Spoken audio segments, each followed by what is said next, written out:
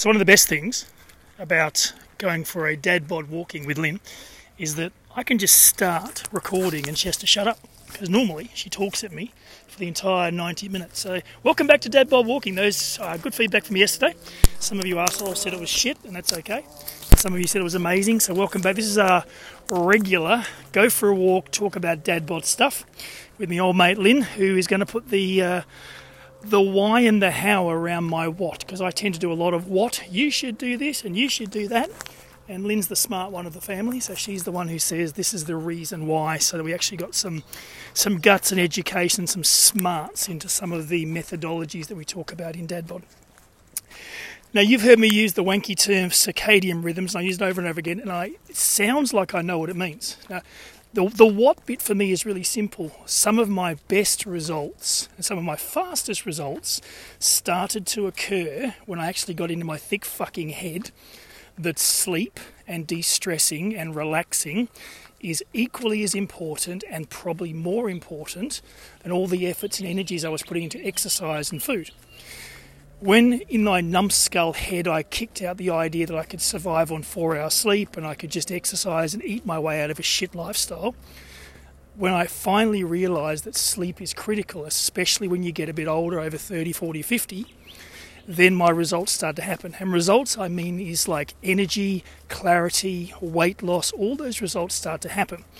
So my what is really simple. I tell the boys in Dad Bod, sort out your sleep. And by that I mean get an evening routine that enables you to go to bed at a set time each night.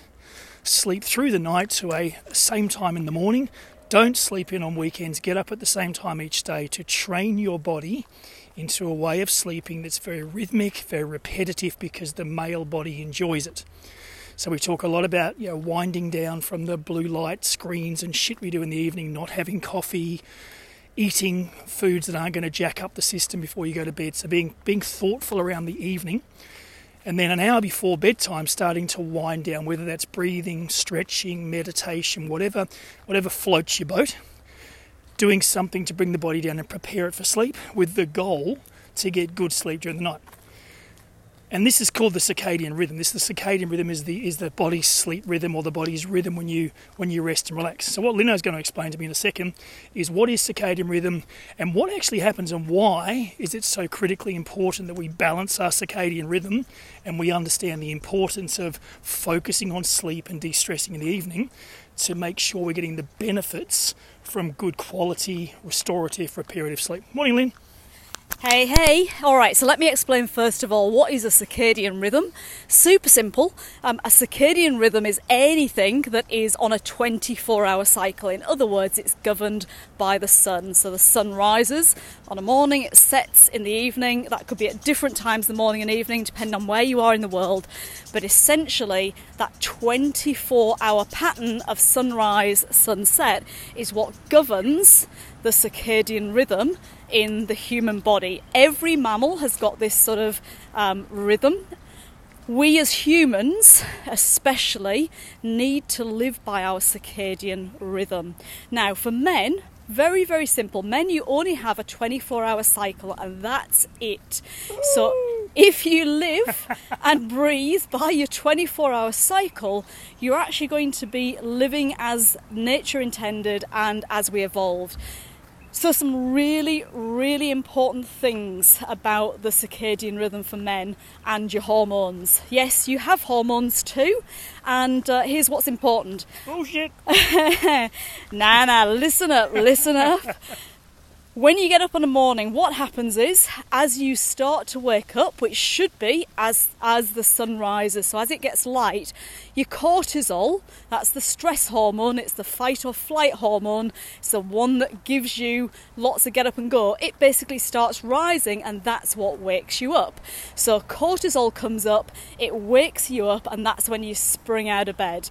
Now you want that to happen at the same time every day, and so if you literally wake up and get up on an alarm clock initially until you've trained your body, get up at the same time every day, you will train your body into the habit of having cortisol at the right level every morning. So cortisol is super, super important. The reason cortisol is important for men is that's what makes you productive. So if you've noticed you're more productive on a morning, it's because your cortisol's high. So cortisol rises, the next thing that happens is testosterone rises. Woohoo! Woohoo! So, good for morning sex, alright? So your testosterone is at an all-time high on a morning. So men, cortisol's high, you're productive, testosterone's high, you feel horny. That's the way it works. It peaks during the morning. And then after lunch, what happens is your cortisol starts to drop off, and that's why you're less productive on an afternoon. Your testosterone's dropping off, and as you go through the day towards the evening, you get to that point where you're getting a bit tired. You may be quite social, so quite often the drop in testosterone leads to that, you want to go out and socialise, have a couple of drinks after work, wind down, then all you want to do is come home, sit on the couch, watch Netflix, because your cortisol is reaching an all-time low for the day. It goes down, down, down, down, down. Your melatonin rises on an evening as you start to see the amber and orange light of the sun as the sun sets. Melatonin rises. Melatonin is your sleep hormone, and it's also your repair hormone.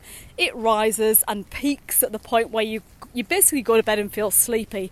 You can then fall asleep, you'll get a good night's sleep, and your body will repair itself as you're sleeping. You wake up the next day, cortisol's peaked, testosterone's peaked, and you do the same thing.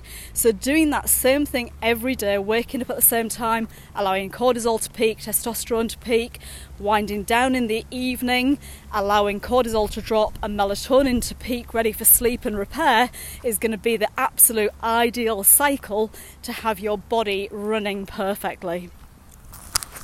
So blah, blah, blah. I heard have nookie in the morning, don't have it at night, because the testosterone's up, and that's when we're going to perform at our elite level in the sexual playground of life. But that starts to make sense. Now, Lynn, I guess the question, and joking aside, testosterone is something that as guys get older we start to lose, and it does cause all sorts of stresses on the body, and especially if you're in a relationship where your sexual performance is in jeopardy. One of those things to understand is the rise and falls of your testosterone as you age, and the implications of getting good quality sleep to good quality sleep to boost your testosterone and make sure those levels are balanced. So all those things are critically important. I guess one of the things that the guys, if you're listening in, I always bitch on about you will lose fat, you will burn weight if you sleep effectively. And as I know, most of the guys on the dad bod journey, one of their key transformations is some fat loss. They may want some fitness, they may want some toning, they may want some mental clarity, but there's always a little bit of extra fat in there they want to get rid of. And one of the things that I know is when I started to sleep well, when I started to focus on sleep and rest and relaxation, the fat started to strip off when I was going through my fat fucker stage. So Lynn, give us the technical side, the physiology as to why the body needs good sleep to burn fat. Sure, so the first thing is, if you're going to burn fat, you need your cortisol levels to be low. So based on what I've just said, cortisol levels are low and at their lowest overnight. So if you get to bed at a regular time, you've kept your cortisol down in the evening because it should be naturally low, then your body is able to burn fat.